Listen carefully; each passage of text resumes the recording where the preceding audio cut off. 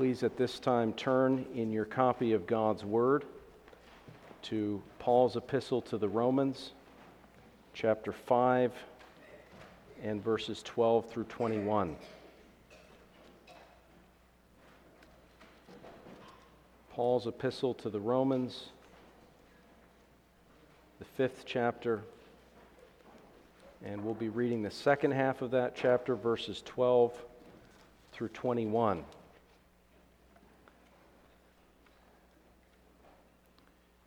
Romans 5, beginning in verse 12. Let's hear now God's holy word.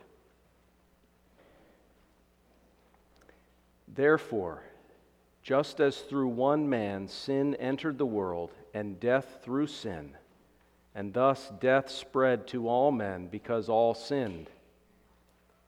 For until the law, sin was in the world, but sin is not imputed when there is no law. Nevertheless, death reigned from Adam to Moses, even over those who had not sinned according to the likeness of the transgression of Adam, who is a type of him who was to come. But the free gift is not like the offense.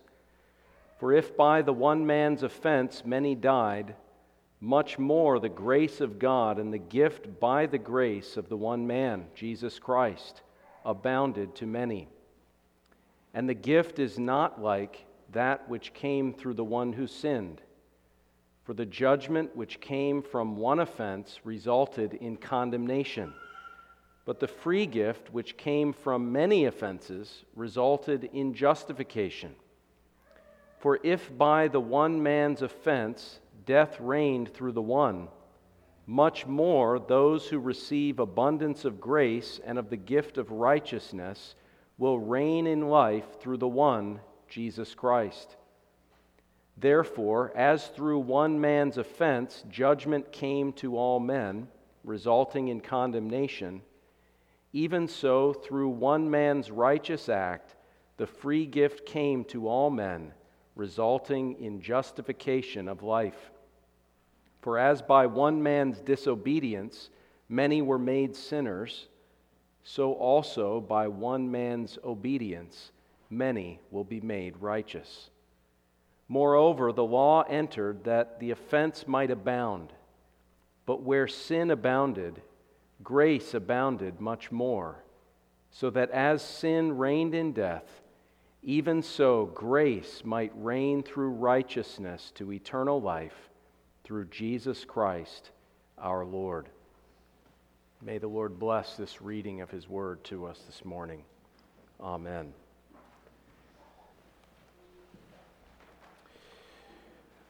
Well, seeking the Lord's help and blessing this morning, let's turn back to Romans chapter 5.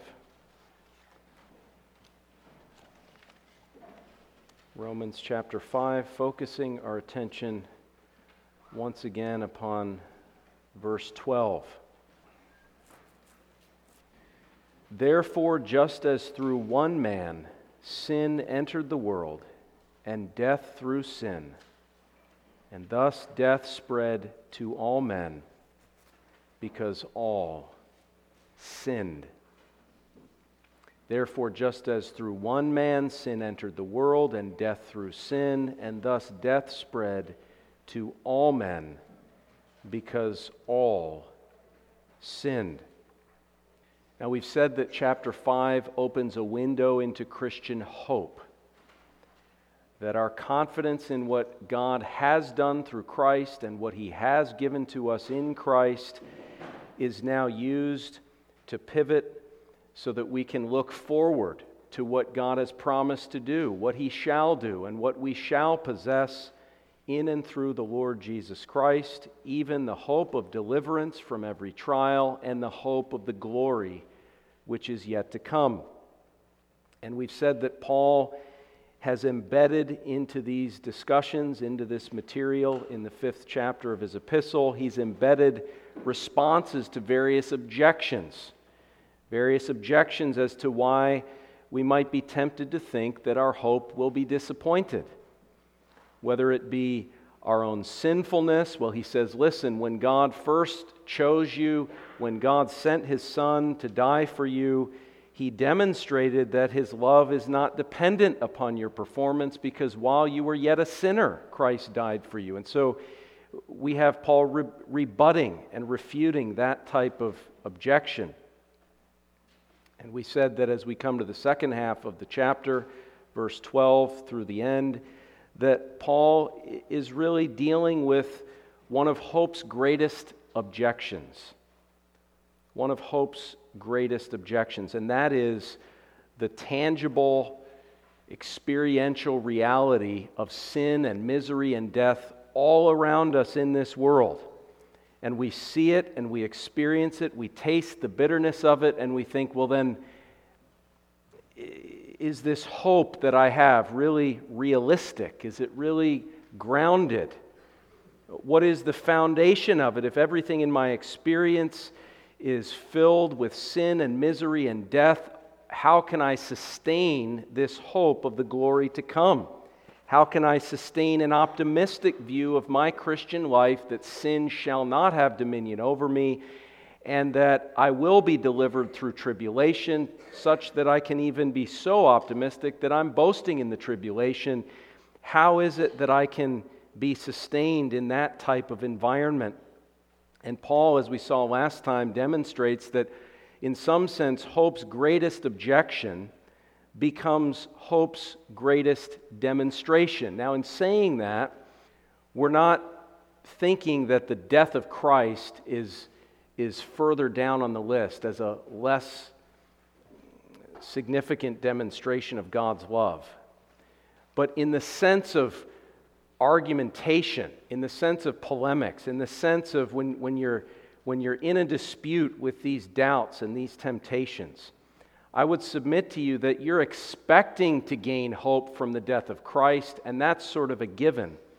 But when you can leverage the greatest objection to your hope against that objection, and you can pull a reversal, and you can say, well, the greatest argument against my hope actually is an argument in favor of it, I think at a certain level that becomes the most viable argument, the most powerful argument, the most effective argument at times. Again, if a Mormon comes to your door, right, you can engage them on the doctrine of the Trinity, and you can engage them on various obvious false teachings that they're seeking to promote, or you can take a different approach and come through the back door. And again, this is what I'm saying. For the sake of argumentation, this is the greatest demonstration of our hope, that the greatest objection to it actually proves it and demonstrates it. Because the fact of the matter is that God said, in the day that you eat of that forbidden tree, in the day that you sin, you will experience spiritual depravity and death, misery and physical death. And so the world vindicates the fact that God does what He says. And if God has done what He said He would do in relation to Adam's sin, then we can be certain that He will do what He has said He would do in relation to the perfect obedience and sacrifice of Christ on behalf of all who trust Him. So the argument is flawless and it's relevant. It's not as though Paul's just running off on a tangent because he's interested in certain theological minutiae. Paul is harnessing the reality of sin, misery, and death around us to promote our experiential hope as Christians. And in doing so, he introduces to us the first aspect of his argument, which is grounded in the one man, Adam. Therefore, just as through one man, that's Adam, we know from the early chapters of Genesis, he is a real historical figure, the first man, as he's called in 1 Corinthians chapter 15. Just as through that one man, Adam, sin entered the world, and death entered the world through sin, and thus death, having entered the world through sin, spread to all men because all sinned. This is the first aspect of his argument, and we're going to be delving into it to a great extent, Lord willing, in the coming weeks as we consider this section. But I want to point out on the front end, just as a reminder before we dive into some of these things, that Paul is seeking to give us this theological material, this doctrinal precision, even to the point where if you look from verse 13 to verse 17, there's a parenthetical section where he goes in a real deep dive into the doctrine of human depravity, the imputation of Adam's sin, the relationship between Adam and Christ.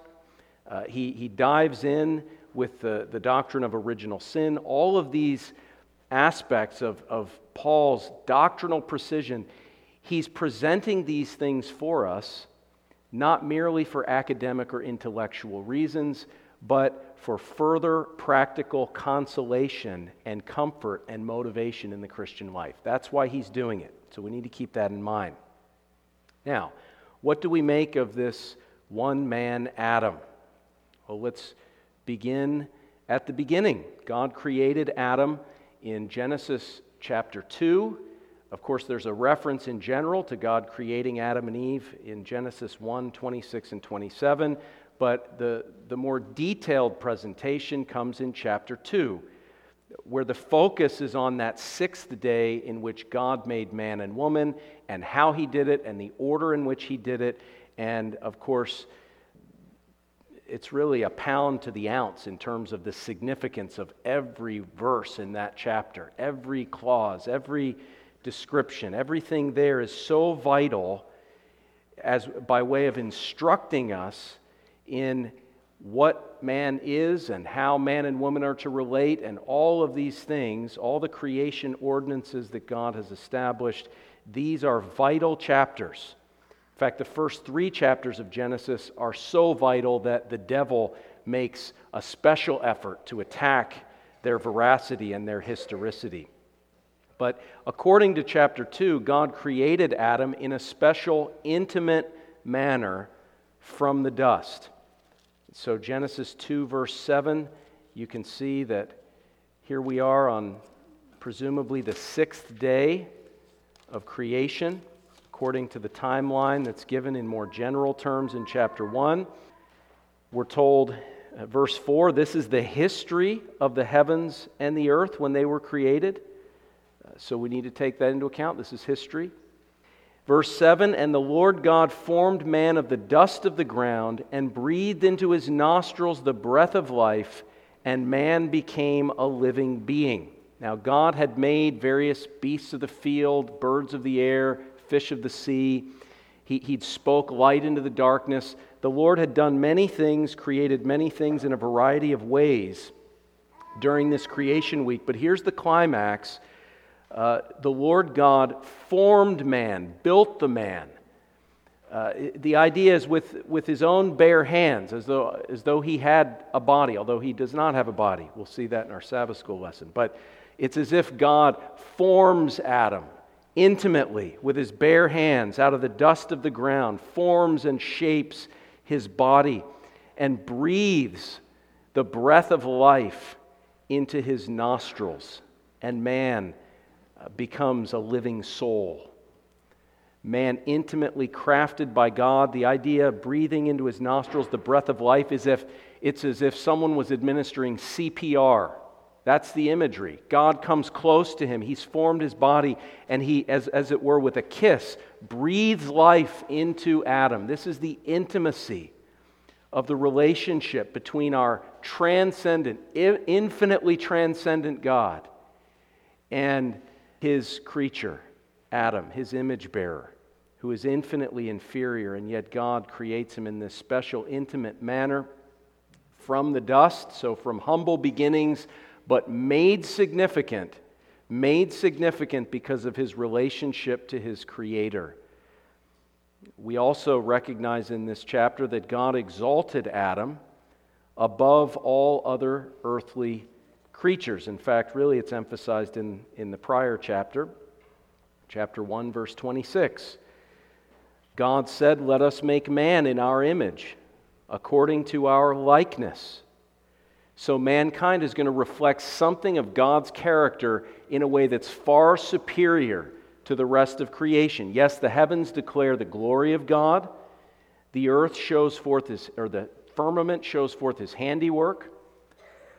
Throughout history, The creation of God has shown forth God's invisible attributes, His power, His Godhead, according to Romans 1. All these things are declared in the creation, but for mankind it's going to be something unique. God's character is going to be uniquely reflected, God's image, God's likeness. And they're to be exalted.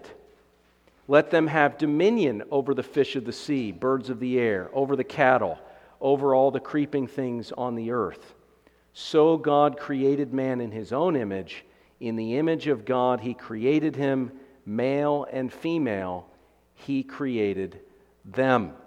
And He blessed them, commanded them to be fruitful and multiply, and to subdue the earth, and to exercise that exalted dominion over this world.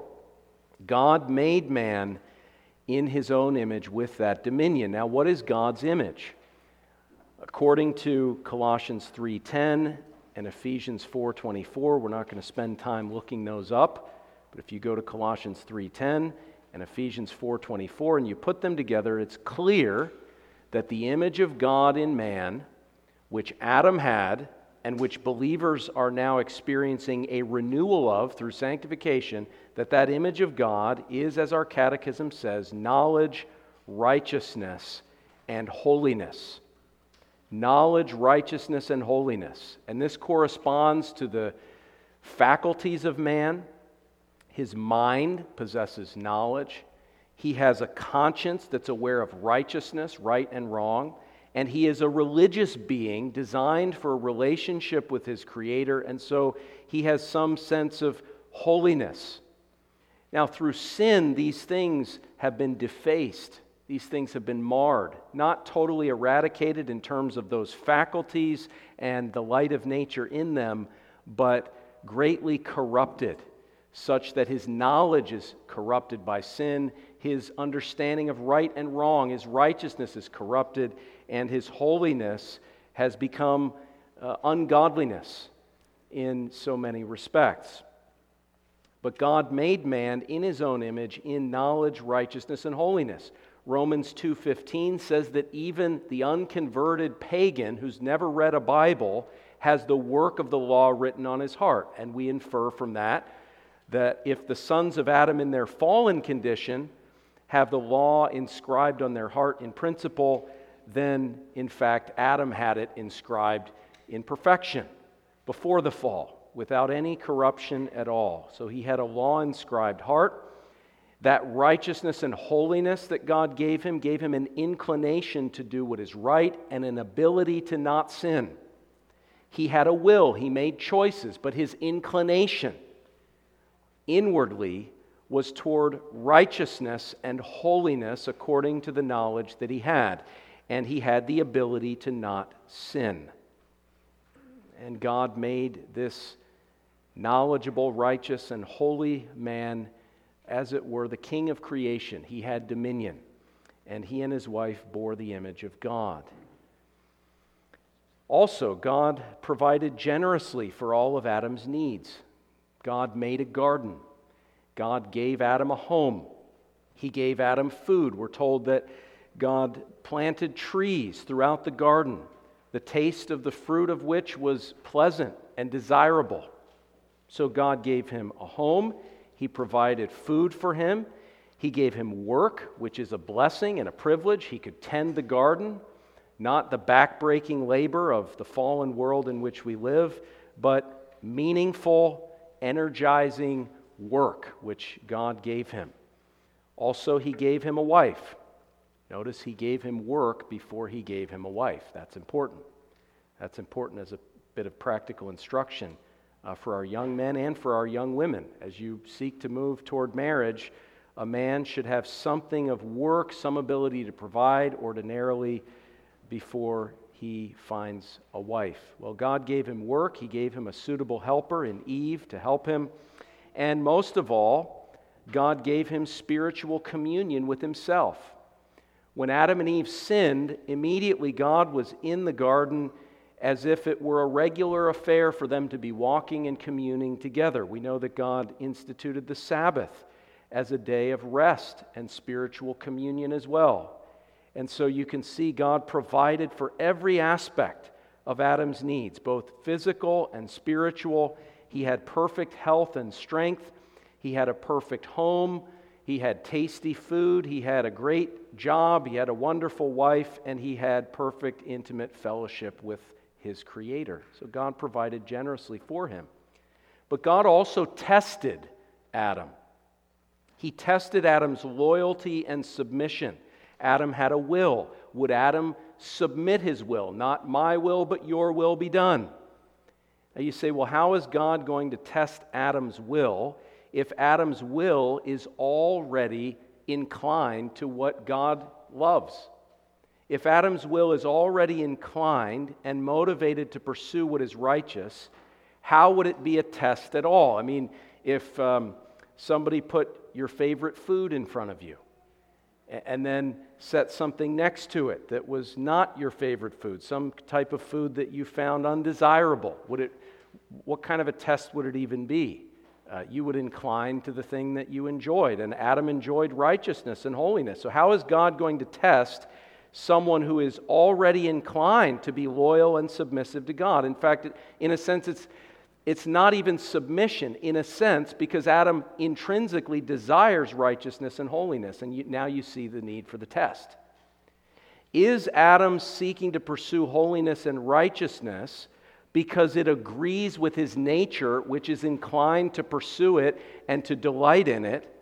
Or is Adam ultimately pursuing righteousness and holiness out of love for God and out of a desire for the glory of God?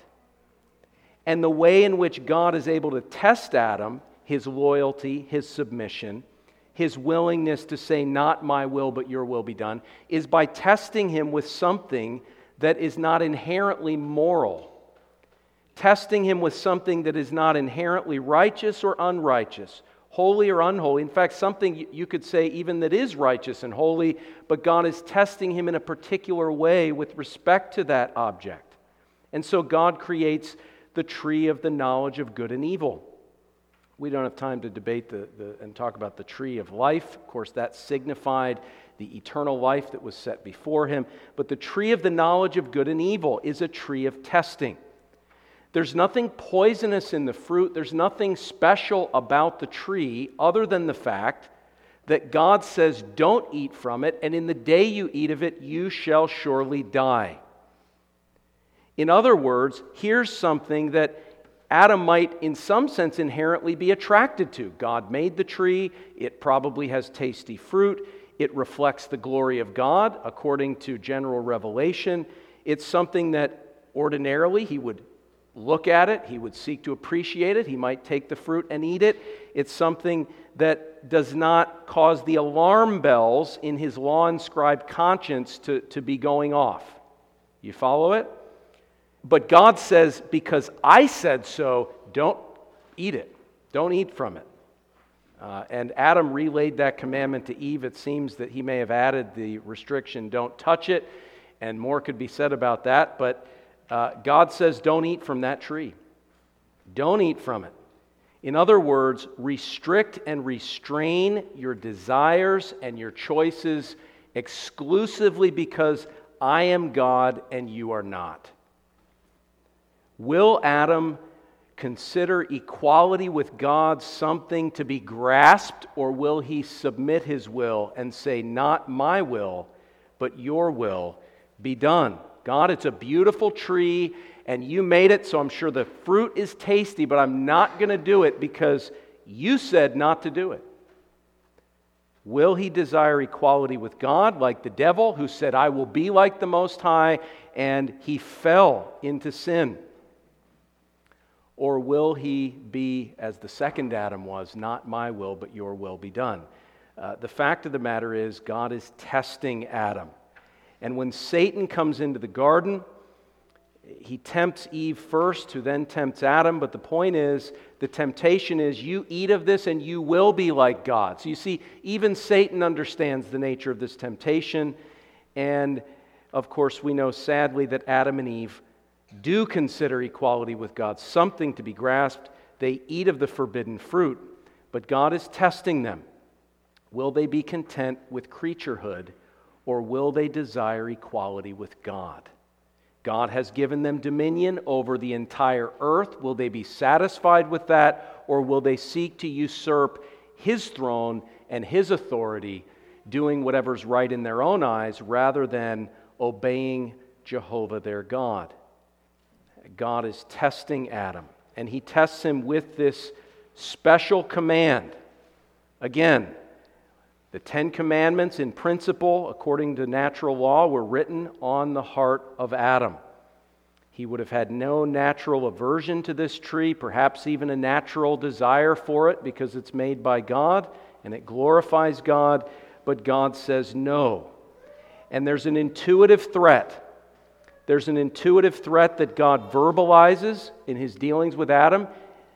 The day you eat of it, you will surely die. And I say it's intuitive because recognize in the natural relation between the Creator and the creature, sin brings death.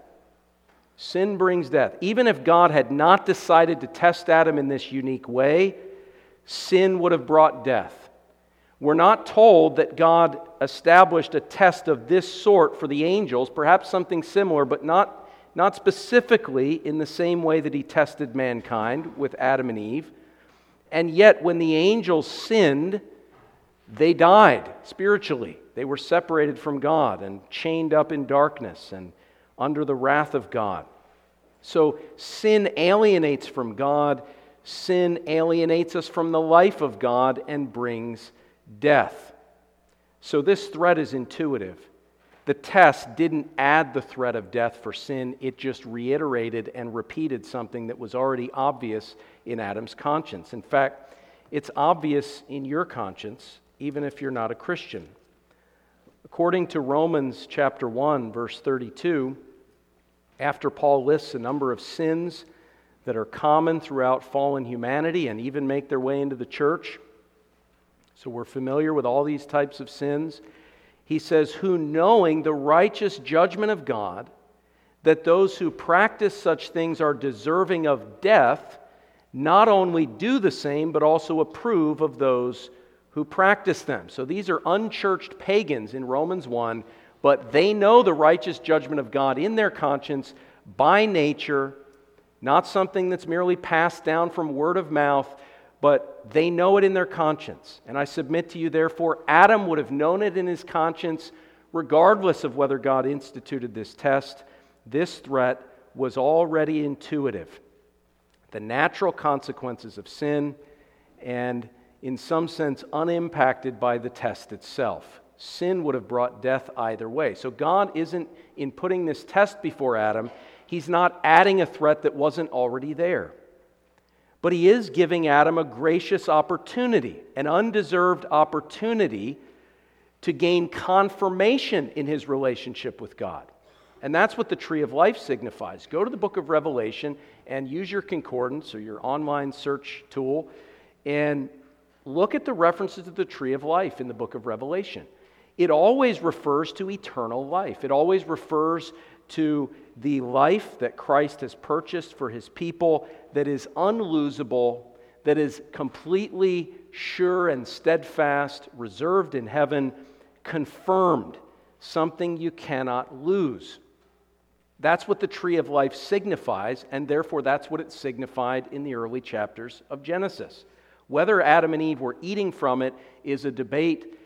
If I can think of a really good practical application as a reason for talking about that, I'll bring it up. But at this point, I don't see the practical relevance, so we'll leave it there, whether they ate from it. But it signified confirmation in eternal life, in eternal communion and fellowship with God. Adam and Eve had the opportunity or the possibility of sinning. They could choose to sin and incur death. And to live in that natural relationship with their Creator without confirmation, as blessed as it was in some sense, would eventually become well nigh unto a curse.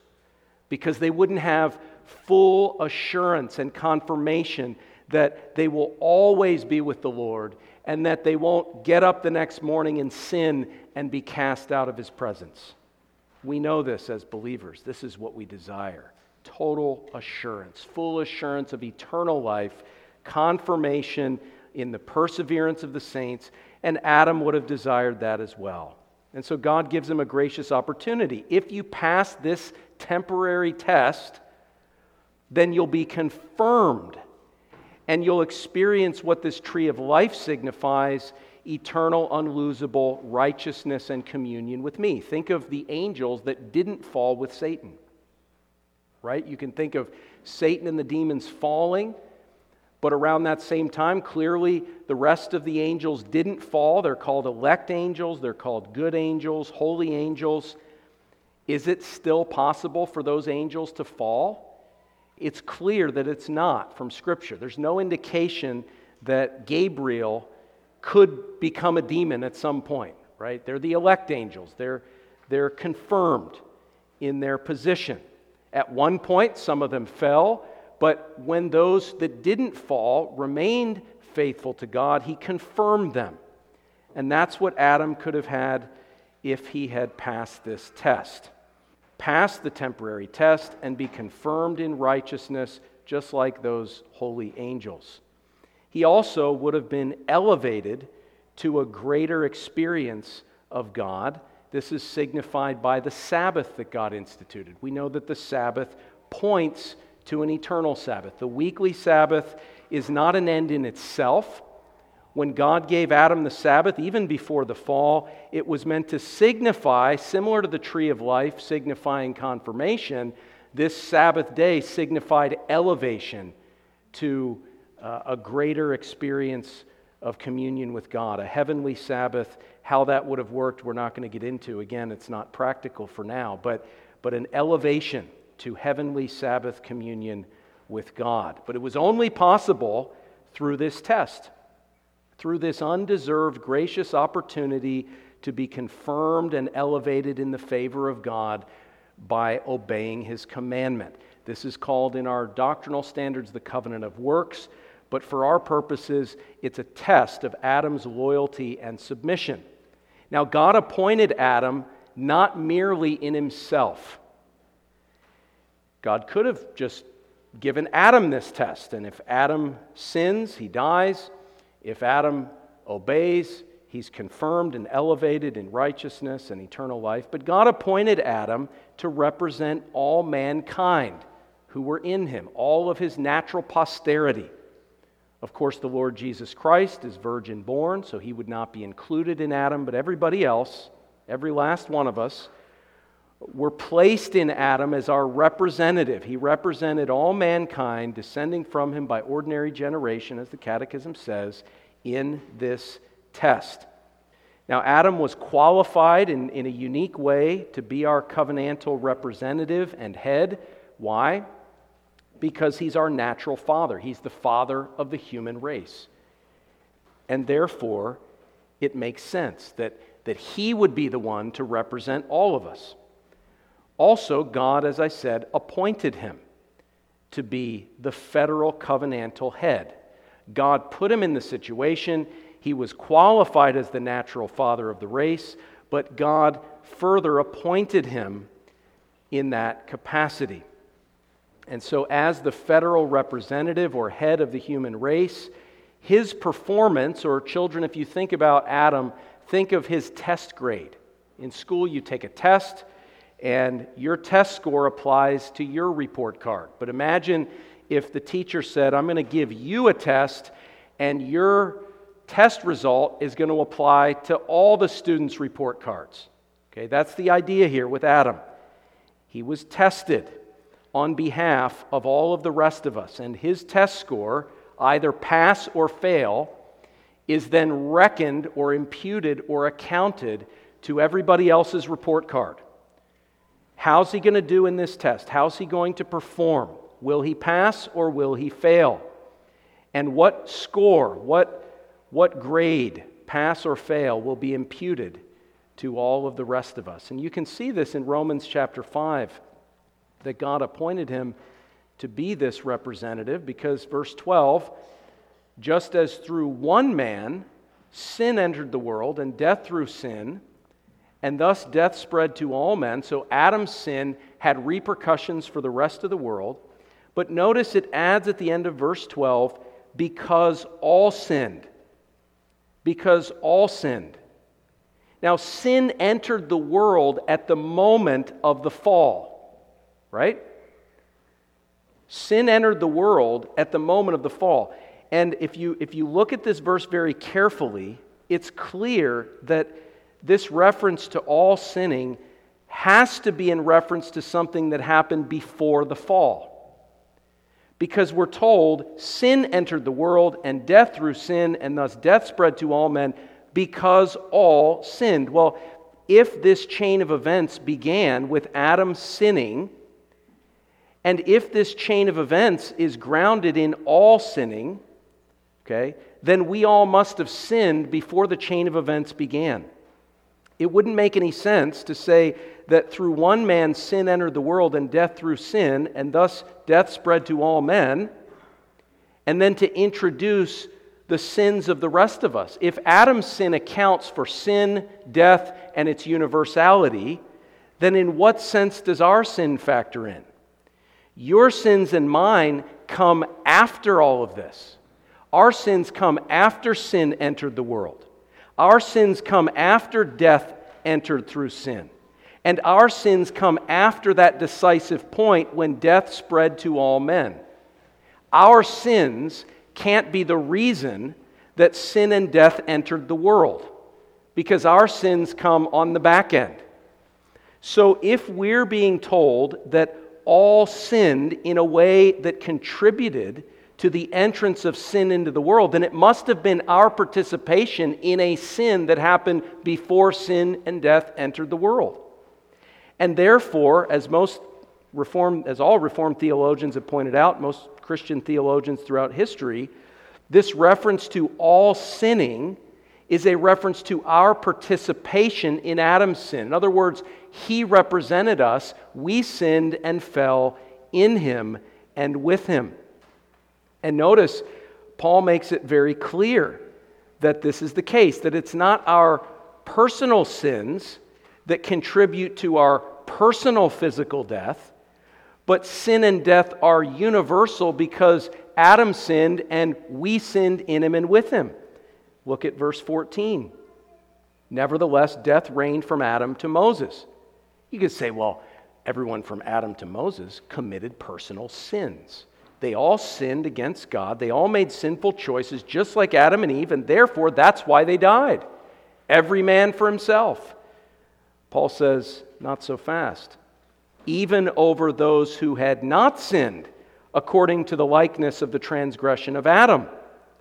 So what he's saying is, it's not that Adam sinned and brought death upon himself, and we sin in a way that's sort of like Adam's sin. We all come into the world just like Adam. We have choices to make, and because we commit these sinful actions, we die. And if somehow we didn't commit sinful actions, we wouldn't die. Every man for himself. Paul says that's rubbish. That's rubbish because there were infants that died between Adam and Moses. Infants that never made a conscious sinful decision, though they were infected with the pollution of sin, though they had original sin. In other words, original sin is that sin that corrupts our original nature, our native depravity. They had original sin, but they didn't make sinful choices in the way that they could be consciously tempted and intelligently make a sinful decision like Adam and Eve did. Death affects little babies that never get out of the womb. Little infants that never learn to walk. 1-year-olds, 2-year-olds, 3-year-olds. Paul is saying people that never had anything analogous to what Adam did still die. The fact that there's death that applies universally, even to people who don't make conscious sinful decisions, demonstrates that when he says all sinned, it can't be all committed actual sins similar to Adam. It has to be that we all sinned in Adam's sin. He represented us. In the same way as Adam is a type of Christ, and Christ performed the work of redemption on behalf of his people, not anything that you did to contribute. Okay? Jesus did it in your behalf as your substitute. And his righteousness and obedience and all that he's purchased comes to you, even though he did it. In the same way, we all sinned in Adam in the sense that Adam represented us. His sin is accounted to us, and what he incurred by way of punishment and consequences falls to us. We're guilty in Adam. In that same way, as Paul illustrates, in the same way that a believer is made righteous in Christ. So as the federal head, Adam represented us, and we sinned and fell in him. You can look at verses 18 through 21. You see the same thing. We'll look at it in a future sermon. But it's one man's offense, one man's condemnation that's then imputed to everybody else who sinned in him and is equally condemned in him. Now, as a natural father, understand this. As a natural father, Adam's resulting condition would then be imparted to his natural posterity. Adam's guilt, Adam's grade on the test, is put on our report card. Okay? So his failure becomes our failure in a legal sense. But in terms of our natural condition, we descend from Adam. And so when Adam experiences spiritual death and depravity upon sinning, and he's corrupted by sin, then he begets a son in his own image, Genesis 5. And so he passes down by natural generation that sinful condition, that original depravity that clings to our nature. We're conceived and born in sin. Psalm 51, verse 5. As in Adam all die, so in Christ shall all be made alive. All of us come into the world by nature dead in trespasses and sins, Ephesians chapter 2.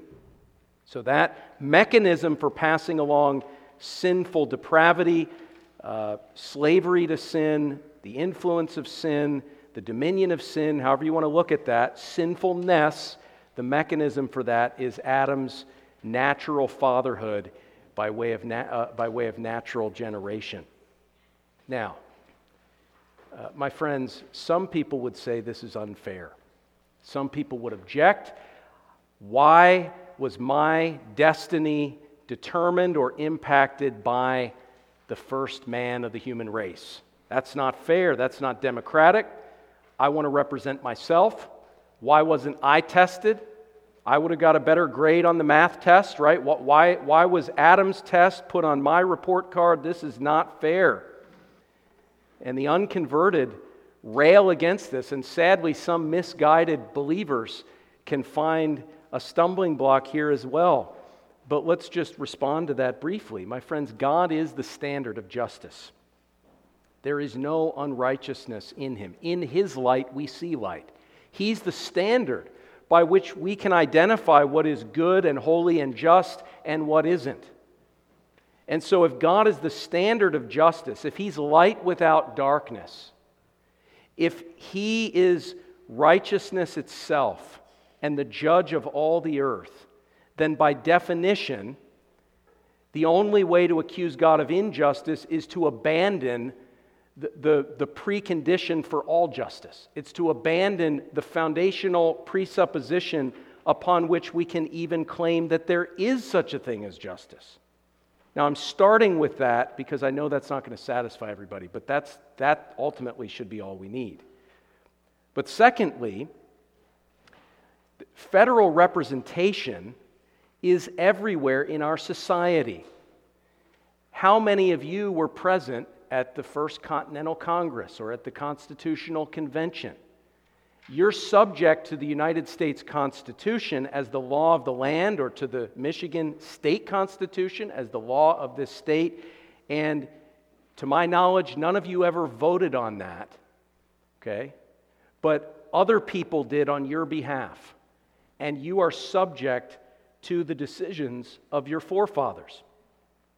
If that's not a helpful analogy, for all of you soccer fans, when you watch the World Cup, very often the outcome is decided by a penalty shootout.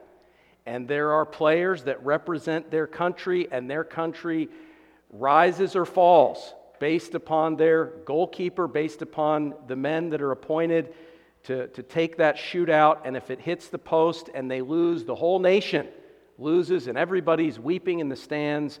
And if they score the goal, then they all win, right? If the guy taking the last penalty upon which the entire match, perhaps even the entire World Cup hinges, misses, okay, it's not just that player loses, the whole team loses, okay?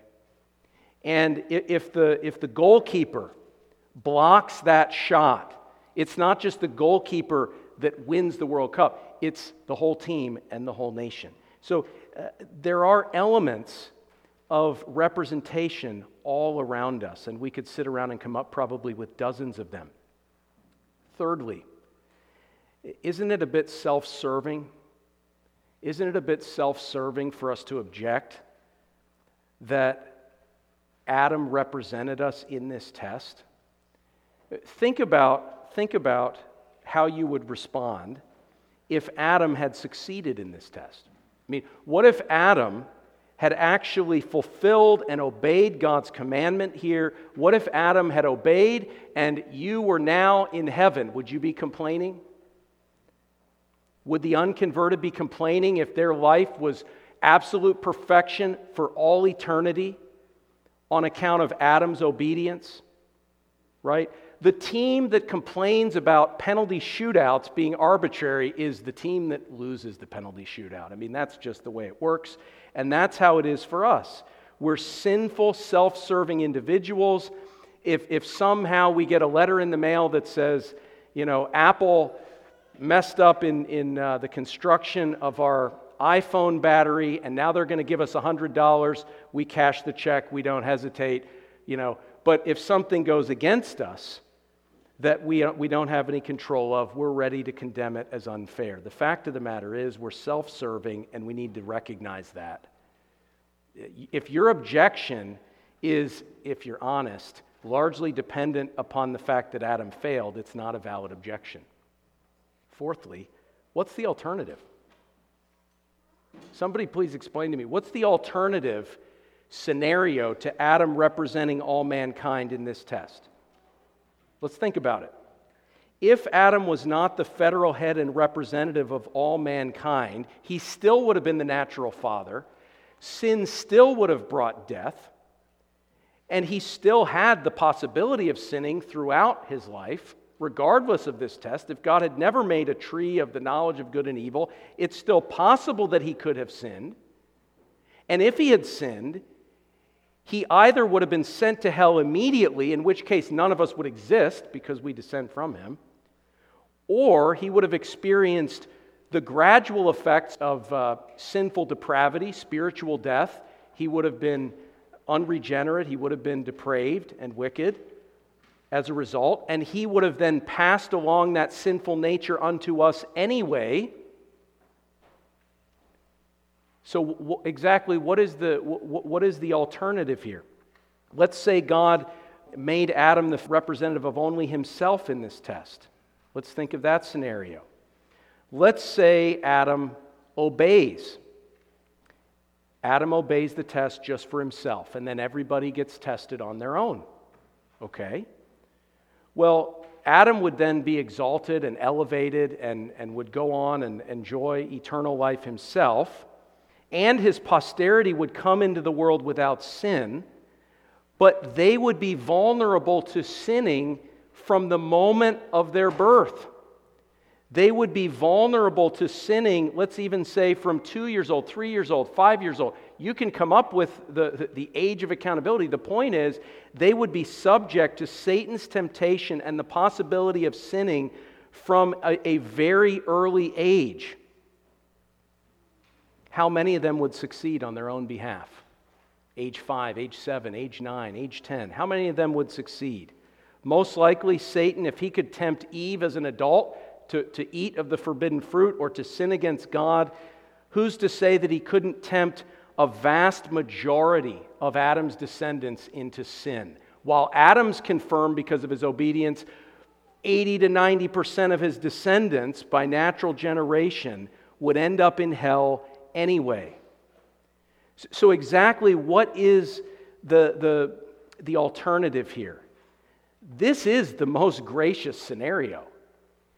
And I think the fact is that God gives Adam a test that, if anything, if you're going to find fault with this test, and no doubt the devil did on this ground, if you're going to find fault with it, not saying we should, but if you are, you'd probably find fault with the fact that it's too easy.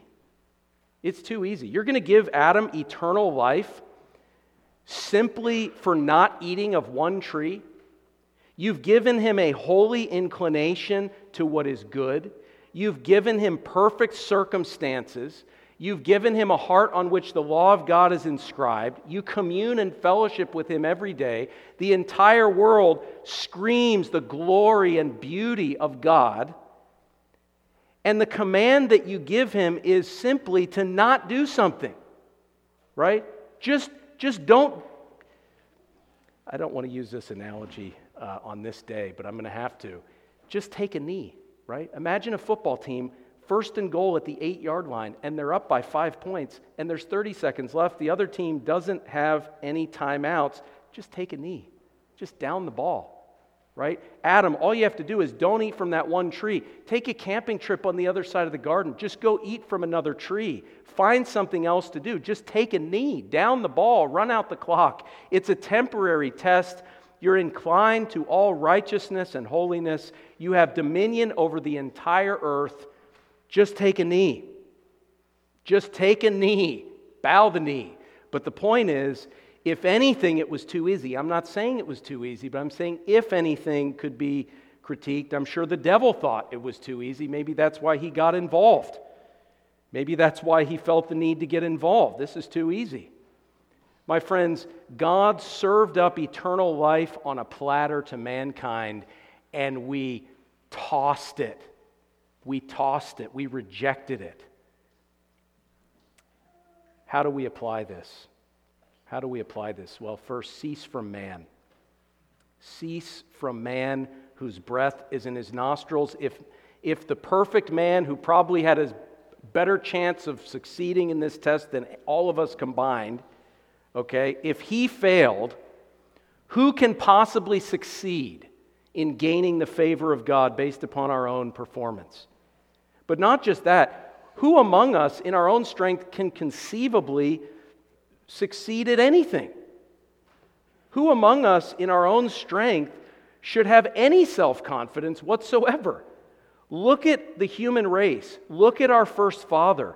Look at who we are. In our weakness and foolishness, God serves it up on a platter, and we're so foolish that we cast it away. Cease from man. Don't put your trust in yourself. Don't lean on your own understanding. Don't trust in princes. Don't trust in pastors. Don't trust in presbyteries. Don't trust in this ultimate sense in anyone or anything other than the one man, Jesus Christ. The one man, Jesus Christ, sent by our one God and Father of all. Cease from man. Repudiate and renounce all self-confidence. And my friend, if your hope of eternal life is based on you, even if it's 1% you, again, we could argue it was 1% Adam. Everything was handed to him. All you have to do is take a knee. And he threw an interception that was run back for a touchdown. That's us. That's us in every aspect of our lives as sinners apart from total reliance upon the grace of God. Secondly, flee to Christ. It is finished. The one man, Jesus Christ, has done it all. He has come down from heaven. You don't have to bring him down. He has come up from the grave. You don't have to raise him up. He's done everything necessary to restore your fellowship and communion with God. He's obeyed the law perfectly. He's suffered and died for the penalty of sinners. It is finished. He has done it. That is the righteousness of faith in Christ through his finished work. Flee from Adam to Christ. Who do you want representing you on Judgment Day, Adam or Christ? And the fact of the matter is, Adam was saved later, so Adam's going to be with Christ too. You're going to be left all alone. If you try to stand in Adam and in yourself, you're going to be left all alone. Well, not all alone. you'll be in the place prepared for the devil and his angels. Flee to Christ. And finally, cultivate humility. Your ancestor was cursed. Your ancestor ruined everything for everybody. Your ancestor enslaved my ancestors and your ancestors and all of our ancestors. Your ancestor is responsible for the death of the Son of God, nailing him to the cross. Your ancestor murdered an entire race of people, even the human race. See, we can get into this self-righteous, race-baiting game. We see it in our culture, whether it's exalting our own racial heritage. Of course, there's really one human race, but we exalt our heritage at the expense of others, or we exalt victimhood at the expense of others that we assume were participants in that sinful oppression. The fact of the matter is we all need to be leveled to the ground and humbled, because we all descend from an ancestor who was cursed, who ruined it all, who enslaved everybody's ancestors, who is responsible in a way for the death of Christ. You see, these are accusations that are leveled, if you can read between the lines, against one ethnic group or another. This one's cursed. It's even in the Bible, they say. Oh, we're all cursed. This ethnic group is responsible for the death of Christ. My friends, we descend from Adam, whose sin made it all necessary in the first place. This ethnic group murdered an entire race. We descend from Adam, who put us all under death and put us all under slavery. So let's cultivate humility. Let's allow our unity in the shame and in the filth and in the folly of Adam's sin as our common ancestor. Let's let that unite us in the Prince of Peace. Let's pray. Gracious Heavenly Father, we ask that you would enable us to cease from man and cease from self and to flee to Christ. And in Christ, that we would not be, as it were, male or female, barbarian, Scythian, slave or free, Jew or Gentile, but that we would be humbled, for we have all sinned and fallen short of the glory of God. Are we better than they? May it never be. Lord God, we pray, humble us under your mighty hand and exalt us through faith in that one man, Jesus Christ. We ask in his name. Amen.